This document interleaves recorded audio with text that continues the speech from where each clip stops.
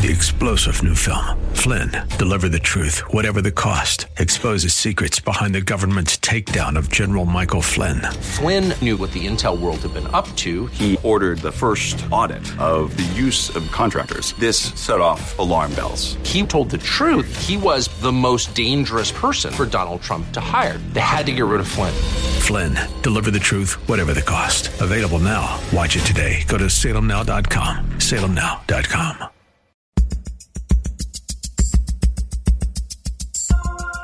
It's Lifeline with Craig Roberts. He's the host of Northern California's longest-running conservative talk show.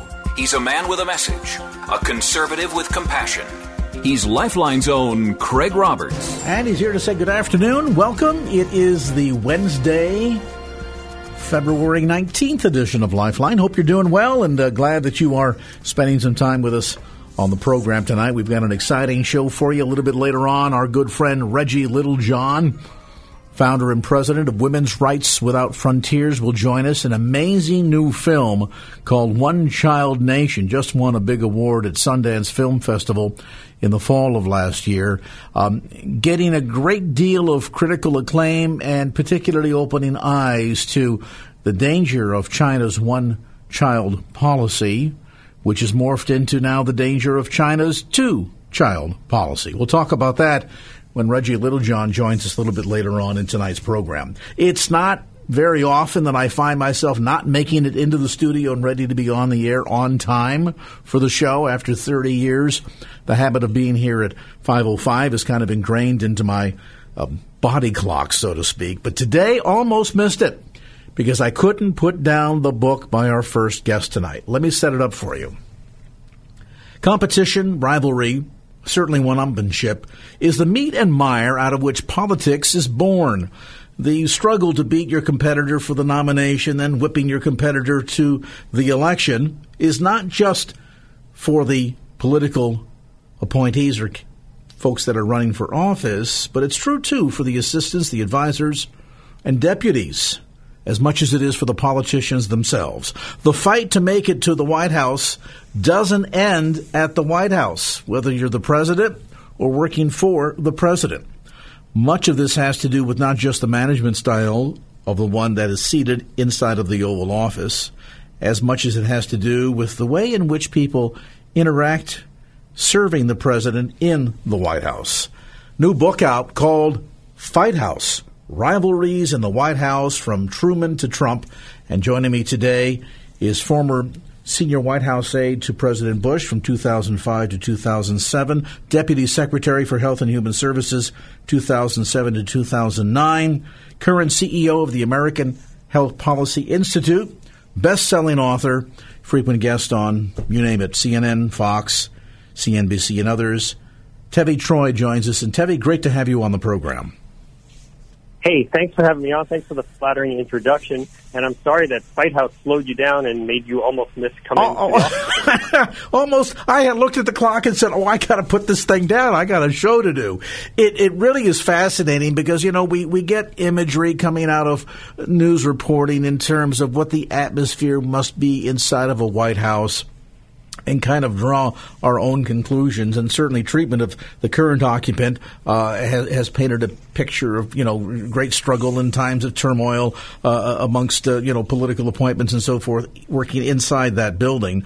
But as your book exposes, while this may be true of the Trump administration, it by no means is limited to the Trump administration. And if anything, some of the past administrations and ones which clearly, erroneously, some of us thought must have been just peaceful, tranquil places with a strong leader in charge, everybody gathered around the table in peace and harmony. Just not so. Yeah, I think that's a really good point, that some of these administrations that we thought were placid were not so. And what I found in Fight House, and I'm a presidential historian by training. This is my fourth book on the presidency. And as you said, I did work in the White House. So I have a lot of background in the White House. And I found all these stories on this subject of infighting that I had never heard of. And some of them were just tremendous stories, really exciting stories, petty stories, salacious stories. And so I was glad to have this opportunity to bring them all in a book that really people have not heard the story before. No, this is very true. And certainly to sort of set the stage here, for the benefit of listeners, this notion of having big groups and lots of infighting going on, I mean, it probably goes all the way back to the times of Washington, when the leadership of the first administration was coming together. But it really seems as if it got a bit of a kickstart just heading into the time of FDR. Prior to President Roosevelt, usually it was sort of the cabinet, a very small White House staff. FDR began to sort of uptick that pretty significantly so, and by the time we get into modern times, we find White House staffs of not dozens of people, but literally hundreds of people. And, of course, you've got to imagine that there are rivalries and people that are struggling to get attention and appointments, and who wants to be, teacher's pet. The fights from elementary school now move into the White House, don't they? Yeah, no, that's a really good point about the growth of government, especially in the Roosevelt administration, led to the need for the president to have his own people. And in fact, there was the Brownlow Commission in 1936 that looked at the situation and said the president needs help, a famous four-word conclusion. And it called for assistance to the president with, quote, a passion for anonymity. And so these people, White House aides as we know them today, started to come into the White House. The passion for anonymity seems to have gone out the window not long after Kennedy became president, because you had the rise of the celebrity aide. But having these people inside the White House with public profiles and jobs that are in some ways competing with cabinet secretaries led to a lot of strife and infighting, and it's a dynamic that continues through to today, but it's happened in every administration since we really had the advent of the White House staff. Truman was the first president to enter with a White House staff. Part of this, of course, if a psychologist were to sort of pick this apart, would say, well, it's logical for people that make it to that level as either an appointment to a particular position or simply getting hired because you knew somebody who recommended you, that the sense of wanting to be first loyal to the president and then jockeying for a sense of being who's going to get the label most loyal, who is the president's ear, or who is the most closest to the president in terms of the degree of being able to influence him. It's kind of human nature, isn't it, in a sense, for some of this dynamic to take place? Oh, yeah, of course. And every organization has infighting and strife. You just don't have, that is definitely human nature. But what I detail in the White House is, first of all, people care a lot more about infighting at the White House than they do at, let's say, 3M or some name your generic company. But the other thing is that because of the specific nature of the White House, people thrown together a very short time. There's a time-limited aspect to the administration. The people here are kind of alpha males and females these days, and the implications of the decisions they make are of national import. So you bring all that together, and you have a really explosive environment, and also just something that's of more interest to the general reader, and that's what I was trying to get at in Fight House. Well, I think you've certainly succeeded in that, although you have completely busted my sense of the way in which I had sort of idealized what goes on in the White House, which means I've simply watched too much West Wing, I think. Well, there's your first mistake.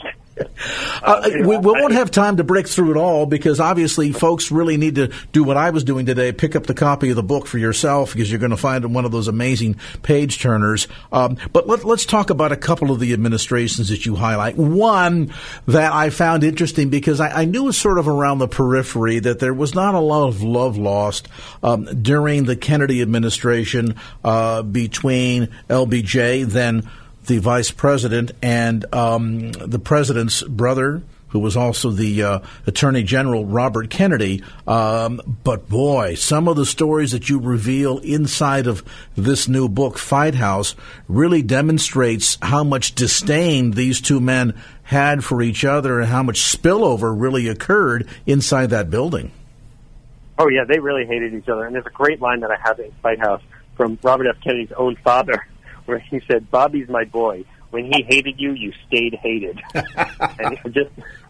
and just as Bobby Kennedy was a good hater, so was Lyndon Johnson. He wasn't one to forget or slight. And the first time they met, Kennedy slighted him. He refused to shake Johnson's hand. And Johnson, who was majority leader at the time when Kennedy was a relatively lowly Senate staffer, just stood over him, towered over him with that 6'3" height, and just glowered at him until Kennedy relented and shook his hand reluctantly. And they sort of played off, too, the sense of, Southern Democrat in the case of LBJ being from Texas. And then you've got, the Harvard-educated Eastern Seaboard style of the Kennedys. And at one point inside the book, you talk about how as Jack Kennedy was formulating his staff, he brought in certain key people, part of that group being labeled as the Irish Mafia and the rest as the intellectuals. Tell us a bit about that. Yeah, well, the intellectuals were the people that Johnson dismissively referred to as the Harvards. And each side in this dispute had nicknames for the other. The nickname that the Bobby Kennedy set had for Johnson was Rufus Cornpone. So they really didn't like each other. But yeah, Kennedy brought these two groups together of the Irish Mafia politicos from the Boston area who knew how to get him elected and were very smart at running a national campaign that was able to galvanize the Democratic Party and bring together its various factions in favor of Kennedy. At the same time, you had these intellectuals who gave Kennedy an air of something a little more, that he wasn't just a small-town Irish politician, but he was someone who had written a Pulitzer Prize-winning book, although he didn't actually write it, as I just described in Fight House. And he was someone who went to Harvard and hung out with the smart set, and he was going to bring new ideas to the White House. So Kennedy brilliantly melded those two groups that don't seem like they go together. And this is one occasion in Fight House where there was a predicted fight, and they actually didn't fight. Those two groups actually were able to work it out well together. But certainly, as we suggested, though, there were underlying rivalries that really kind of boiled down below the surface. And I suppose up until Jack Kennedy's untimely death in November of '63, there was kind of a lid on that. Once Jack was taken out of the picture, I suppose it was a foregone conclusion that Robert Kennedy's longevity in the White House was done for. Yeah, well, Robert F. Kennedy was, obviously he was the Attorney General, but he's working for Lyndon Johnson after Kennedy's death, and you have this weird circumstance where they have a yelling match not long after the first cabinet meeting in which Kennedy supposedly was intentionally late to the meeting to show up with Johnson. Then they have this long fight in the Oval Office. And then Kennedy doesn't talk to Johnson for over 2 months, which is really astounding. I mean, there are people I go without talking for 2 months, but they're not my Attorney General while I'm the President. So that was just an amazing fact that the two of them didn't talk for that long period of time. They really did not like each other. This book, Fight House, really opens up the door into the interesting rivalries that in some cases boiled just below the surface and in other cases pretty publicly boiled over and potentially even impacted policy decisions. We'll talk about that coming up after a quick timeout. With us today, best-selling presidential historian, the author of a brand new book called Fight House, Rivalries in the White House from Truman to Trump. Tevi Troy is with us today. We'll take a time out, come back to more of our discussion as Lifeline continues. 5:18, let's slip over to the KFAX Traffic Center and get you an update on the Wednesday ride home.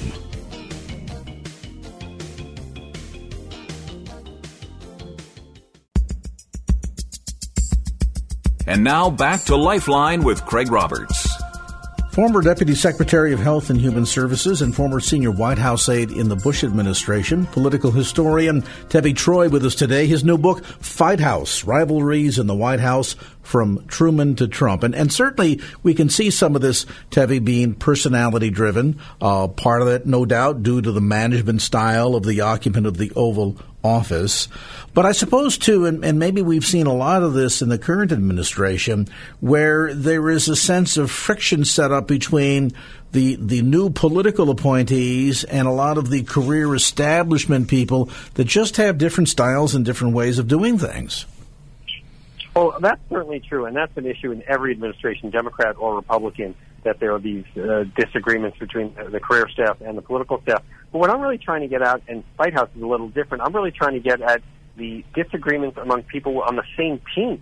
That these are people, political people, who come in with the president, who are supposed to be on board with whatever the president's trying to accomplish, and these people are at each other's throats. And I just think that's a fascinating dynamic, and that's really what I'm trying to capture in Fight House. Well, I got to tell you, what you really blew up for me was my entire image of the internal workings of the Jimmy Carter administration. Now, Carter certainly not known for having a stellar presidency, to be sure, but you get the sense of this easygoing guy and probably figure, feet up on the desk and, an easy guy to get along with, and certainly creating a very lighthearted, laid-back environment.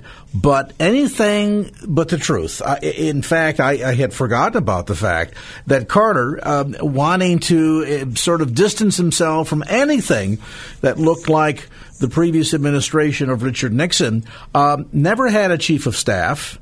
And as a result, he ended up also not only trying to run the White House and run the country, but it sounded like his ability to sort of step back from micromanaging certain details not only repeatedly got in his own way, but created a tremendous sense of consternation amongst many of the people that worked for him. Oh, yeah. Carter was definitely a micromanager. He micromanaged the use of the White House tennis courts. One of his cabinet secretaries accused him of being the highest paid assistant secretary of housing that the government has ever had. And it was because he just couldn't let go. And I think that was a problem. There's a great story that Ronald Reagan in 1980 says that he has a dream where Jimmy Carter comes to him and says, "Ron, why do you want to take my job?" And Ronnie says, "I don't want to take your job, Jimmy. I want to be president." Very, very apt, and I can almost see Reagan saying something just like that. Although, interestingly enough, for a man that many of us highly respect as President of the United States, 8-year term, a guy that helped to contribute to certainly the collapse of communism, and yet there were interesting rivalries that took place even inside of the Reagan White House, up to and including, apparently, as you outline inside of your new book, Fight House, some friction that came as a result of very different management styles, not necessarily between the president and the chief of staff, but between the president and his wife, Nancy. Well, yeah, I mean, you had Don Regan, who was the second chief of staff in the Reagan administration, and he was a former Marine and former chairman of Merrill Lynch. He'd been Treasury Secretary in the first term, and he butted heads with Nancy Reagan because of the different ways they viewed that they should run the White House for President Reagan himself. And Nancy did not much care for Regan, and she said he's pretty good at the chief part, but not so much at the of-staff part, which I think is a great line. And then there's one incident in which Regan hangs up on Nancy Reagan. And Jim Baker, who was the previous chief of staff and knew what the relationship between the president and Mrs. Reagan was, said, that's not just a firing offense, that's a hanging offense. Yeah, no doubt about it. Hey, one other I'll have you mention before our time expires. I mentioned the Nixon administration. A lot of us remember certainly Henry Kissinger as Secretary of State, but he wasn't always in that role. And there was a tremendous sense of friction that Kissinger's presence in the White House created not only during his tenure as Secretary of State, but even prior to that.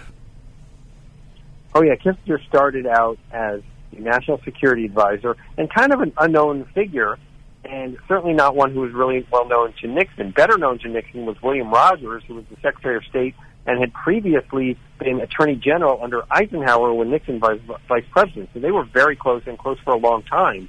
But Kissinger comes in, and he's very thin-skinned, very sharp-elbowed, very egotistical, and he does everything he can to push Rogers out of the way, and he's successful at it. And one great story that I have in Fight House is that Kissinger is dating a Bond girl, Jill St. John, and it comes out in the press that Kissinger is dating her.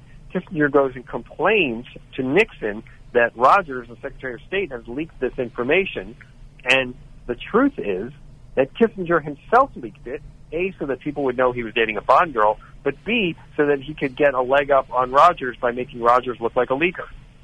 Oh, boy. There's a lot of cloak and dagger to this, too, then, isn't there?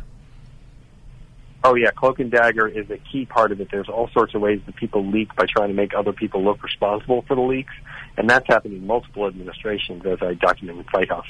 Yeah, and again, there's sort of been the characterization by mainstream press that this is something new or unique to this current administration. But in fact, as you exhaustively detail inside the pages of Fight House, this goes way, way back. And I suppose if some of the sources were still with us, we would find that there were elements of this give and take and battling going on that no doubt reached all the way back to the very first administration. Oh, yeah. I mean, there clearly was that kind of fighting in the Washington administration. You look at the musical Hamilton, and it talks about the fights between Hamilton and Jefferson. But the dynamic I get that really accelerates things is the growth of the White House staff, coupled with the fact that we have this modern media. And Peter Robinson, who was a Reagan speechwriter, said, of course they were fighting in the Reagan administration. We just didn't have Twitter, tweeter, twatter to talk about it. Well, I sure appreciate you taking some time, Tevi, to be with us today and help to sort of pull back the curtain on this. It is a page-turning, fascinating read. Anyone who is interested in history, interested in politics, or just wants to know what goes on behind the walls of the number one house in America will appreciate this new book. It's called Fight House, Rivalries in the White House from Truman to Trump, and it's been written by our special guest today, presidential historian, best-selling author, Tevi Troy. Tevi, thanks so much for your time. Thanks for having me to talk about Fight House. And folks, by the way, can get more information about the book. You can order it online. You can get it through the usual suspects, Amazon.com. You can also get it through Tevi's website at Tevi Troy, T-E-V-I, TeviTroy.org. The new book, published by Regnery History, and, of course, Regnery, also owned by the very fine people that own this radio station. Our thanks to Tevi Troy. Fight House, Rivalries in the White House from Truman to Trump. 5:30 from KFAX. Let's see what kind of fighting's going on out there on the freeways. Might even be a little bit of rivalry. Who knows? Somebody wants to get home first. Let's find out what's going on as we swing over to the KFAX Traffic Center.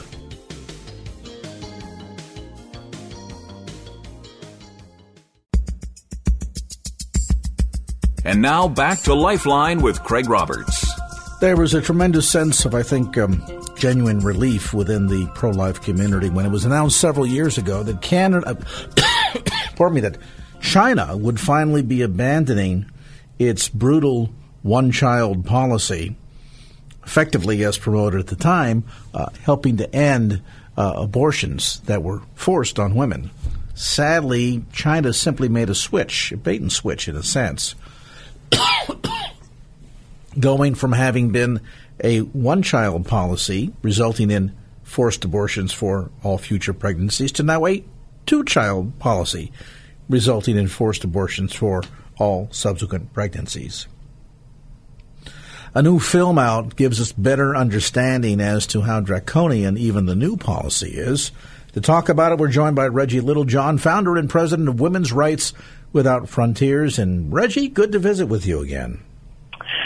Oh, thank you so much for having me back, Craig, and thank you so much for informing your listeners about one of the central things I wanted to say about this film, which is that, it starts out by saying the one-child policy ended in 2015, and then it ends with all the propaganda for the two-child policy, and it makes it seem as though all course of population control has ended.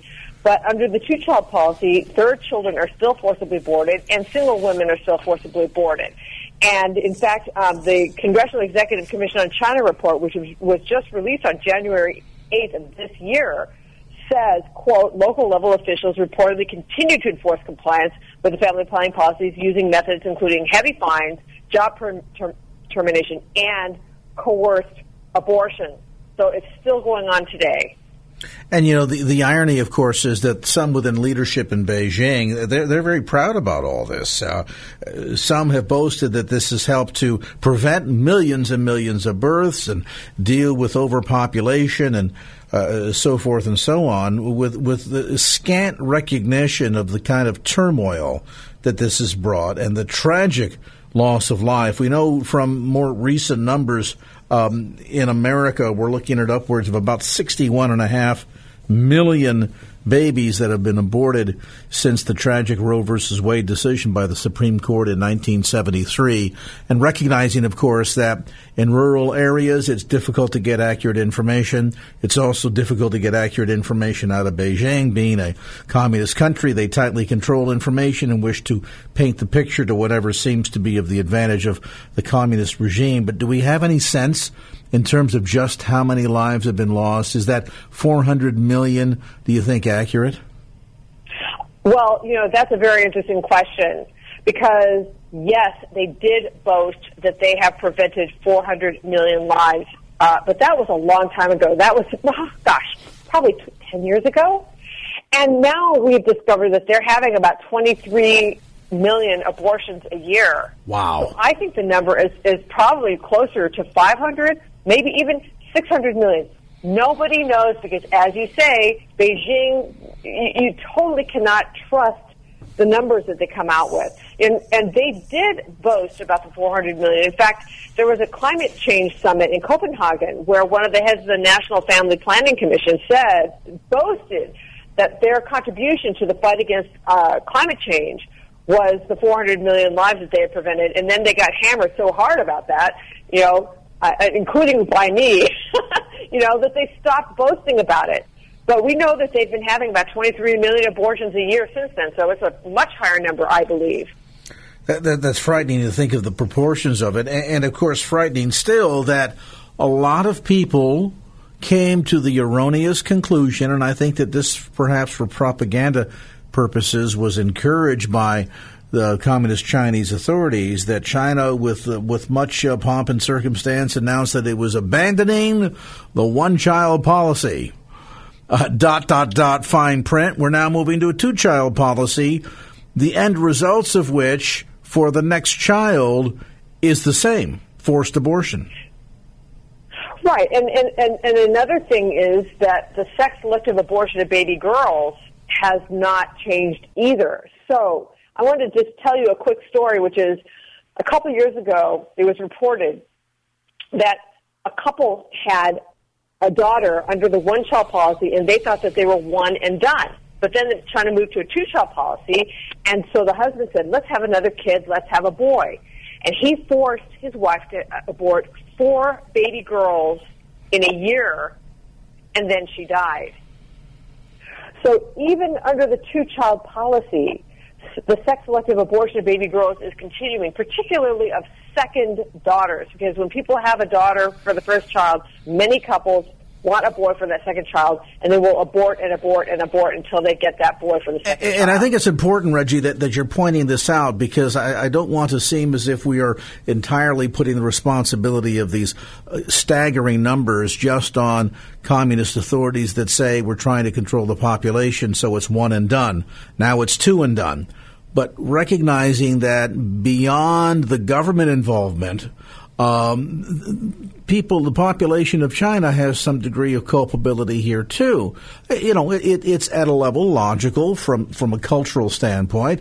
You want to have a male heir to pass your family's wealth on to, and the heritage and so on and so forth. But as Reggie, you point out, okay, that's fine if you have the one child or two children and one is a boy to be a male heir, then you're good to go. But what happens if the first two children are both baby girls? When you get to number 3, do you abort it? Or even when you get to number 2, do you choose to abort it in an effort to hope that the third one is going to be a boy? That's pretty frightening. Well, it is. And so that's why China has a situation where they've got an estimated 30 to 40 million more men than women living in China. And that the deficit of women is causing human trafficking and sexual slavery on a massive scale within China and from the surrounding countries. So that's why we have a Save a Girl campaign inside of China. We're the only organization in the world that has a network on the ground inside of China that's actually able to save baby girls from sex-selective abortions. So we are able to get to the doors of women who are being pressured to either abort or abandon their baby girls, or who are under so much financial stress that they might just have to abandon their baby girls, and say to them, congratulations on your daughter. Girls are as good as boys. we will offer you a monthly stipend for a year to empower you to keep your daughter. And we've saved hundreds of baby girls that way. And we're changing the culture in the villages where women are less likely now to actually try to abort or abandon their baby girls because of the positive, our positive encouragement concerning girls in our villages. Very important that I think from a pro-life perspective, we understand that, we sort of almost exclusively think of the battle enjoined here in America because of Roe, but in some cases the battle lines are even greater in countries like China, where, my goodness, you're talking potentially of 10 times the number of abortions we've had here in America. The film One Child Nation, you recommend from an educational standpoint to be valuable to see. Is it available yet online, do you know, Reggie? Yes, it is. So the only place I could find it is it's on Amazon Prime, okay? So you can get it on Amazon Prime. Somebody told me it was on Netflix, but I'm not a member of Netflix, so I don't know. But I would highly recommend seeing this film, even though it starts out with the sort of misleading information that China ended its one-child policy in 2015, and it talks about China's dark past without talking about China's dark present. But nevertheless, the filmmaker was absolutely brave and brilliant in bringing down to a personal level that number we've been discussing, the 400 million to 500 million lives prevented, how they did that in her village and how they did that in her family. And I don't think anybody else could make a better and more powerful film about the atrocities, number one, of coercive population control, and number two, of communism itself. Reggie Littlejohn, founder and president of Women's Rights Without Frontiers. Information on the web, and she mentioned, and I want to sort of underscore it, what they're doing to provide help and support and literally rescuing a lot of women. There is the abuse of sex trade going on, along with the implications of coerced second abortions, and to be able to step in and help women in that situation is not something that ought to be held exclusively here to the United States, but we need to employ these tactics in providing help and support to women everywhere. And on the front lines doing just that is Women's Rights Without Frontiers. Check them out, support them online, womensrightswithoutfrontiers.org. That's womensrightswithoutfrontiers.org. And our thanks to Reggie Littlejohn, the founder and president of Women's Rights Without Frontiers, for being with us on this segment of Lifeline. 5:45. Get an update for you on traffic from the KFAX Traffic Center.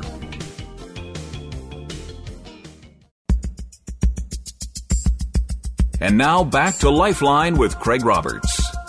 What to say, what to say. That often is the challenge for a lot of believers as we are sharing our faith with others. Now, we know certainly that there's sort of a dualistic component when it comes to the whole matter of being a Christian. Certainly we are to love the Lord our God with all our heart, mind, body, and soul, and our neighbor as ourself. And we are also to go and to share the good news of this gospel into all of the world. The Great Commandment and the Great Commission. And yet for a lot of us, the Great Commandment, we can do okay with that, but we find ourselves oftentimes challenged, particularly in this day and age, in fulfilling our responsibility in partaking in the sharing of the Great Commission. That sense of sharing your faith with someone who wishes to be combative, they want to get into an argument with you, you are fearful perhaps because you just don't want confrontation, you've never experienced sharing your faith with someone before, and you're afraid to open up the proverbial can of worms because there's this atheist in the next cubicle that's just been dying to pick a fight with you. How do you go about sharing your faith under these circumstances, particularly in a region like the San Francisco Bay Area where we are wrought with paganism and atheism and doubt, and those that would feel as if anybody who believes in Christianity or the Jesus of the Bible must clearly be nuts? Well, Donald Johnson joins us to offer insights. He's written a new book called How to Talk to a Skeptic, an easy-to-follow guide for natural conversations and effective apologetics. And Donald, great to have you on the program tonight. Thanks for having me, Craig. I appreciate it. You come at this from a very rich educational background. I'll mention for the benefit of listeners, you have a BA in theology from San Jose Christian College, so you've been here in the Bay Area, an MA in Christian Apologetics from Biola University, and an MA in theology from Franciscan University of Steubenville. So you've gone to some pretty well-known schools and received quite the deep education. Now, sharing this whole topic of apologetics, some Christians hear that and they kind of get put off and think, oh, that's for an expert. That is for somebody like Hank Hanegraaff or somebody like a Donald Johnson to engage in. I, as just the everyday average Christian, can't possibly be expected to engage a skeptic in some discourse of Christian apologetics, can I? Well, I think if you approached it that way, that you have to have the big education, yeah, you're right. We probably wouldn't, and that's one of the problems. But no, I wrote the book specifically to address people who don't have the education, who don't necessarily have the conversational debating skills of a William Lane Craig or someone like that. They're not interested in getting into the combative argument.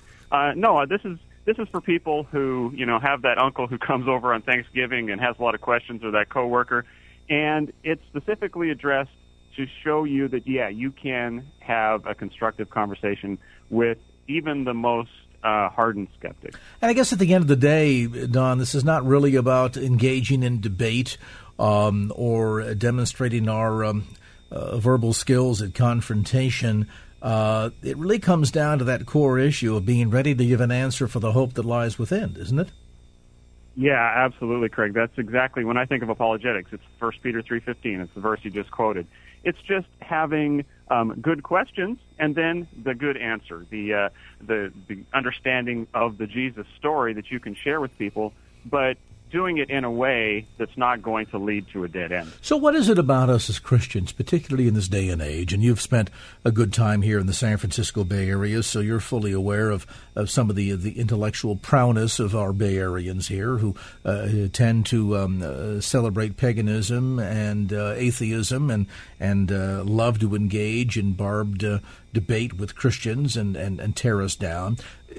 Does some of this fear come out of a sense that, well, we're trying to avoid confrontation, we're concerned we won't be able to articulately respond to their questions or their comments, and maybe a good dose of our own sense of anxieties in all of this? I just wonder how much of this goes to just the heart of a lot of believers today being biblically illiterate and finding themselves and feeling themselves unprepared to share their faith.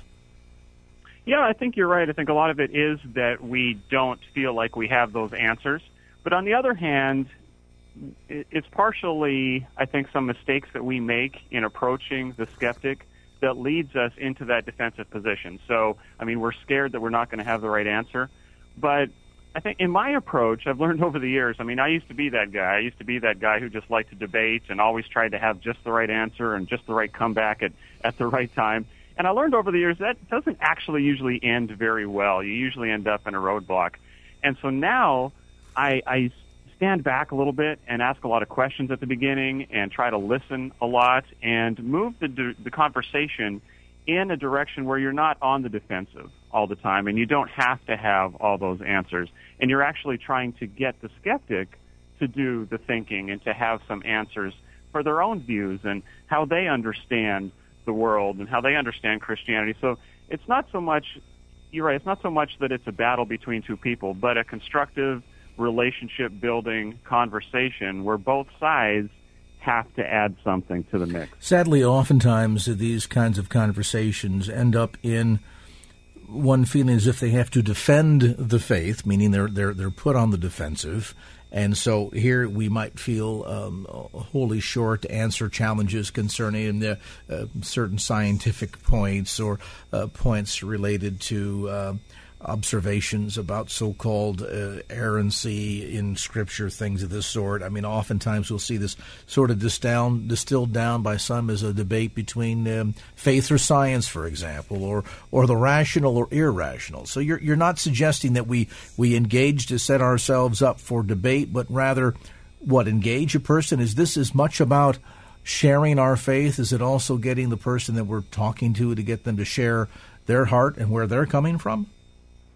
Yeah, I think that's the key is, first of all, to understand where they're coming from. And so on two levels, well, really on three levels, I ask them what kind of background they have, tell me a little bit about your life and if you have any experience in Christianity or the church. And then I ask them what they think to be true about the world as far as how do you answer the big questions of life? I understand that you reject Christianity. Okay, tell me what you do accept, though. Give me a positive case for something that you think is actually true, not just what you think is false. And then I ask them what they think Christianity actually teaches. And I think if you set out your conversation just trying to find out those three facts about the person in a very relational way and doing a lot of listening and not defending Christianity at all, not jumping in when they throw an objection or some sort of sarcastic comment, just let that go and just listen.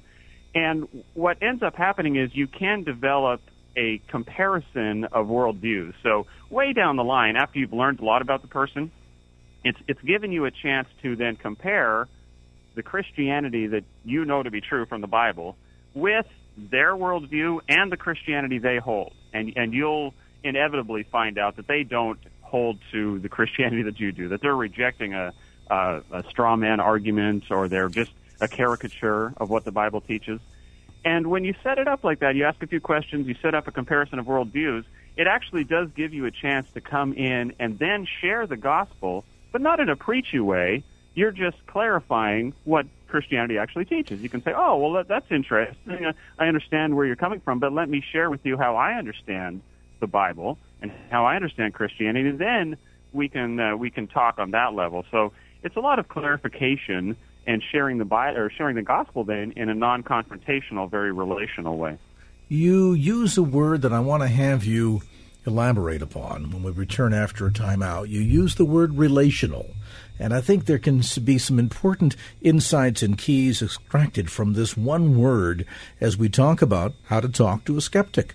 My guest is Donald Day Johnson. This is his new book, by the way, newly published by, to put my cheaters on here, Bethany House, and you'll find it at bookstores throughout the Bay Area. Jarrell is laughing in there. Hey, you reach a certain age, kiddo, you got to put the cheaters on.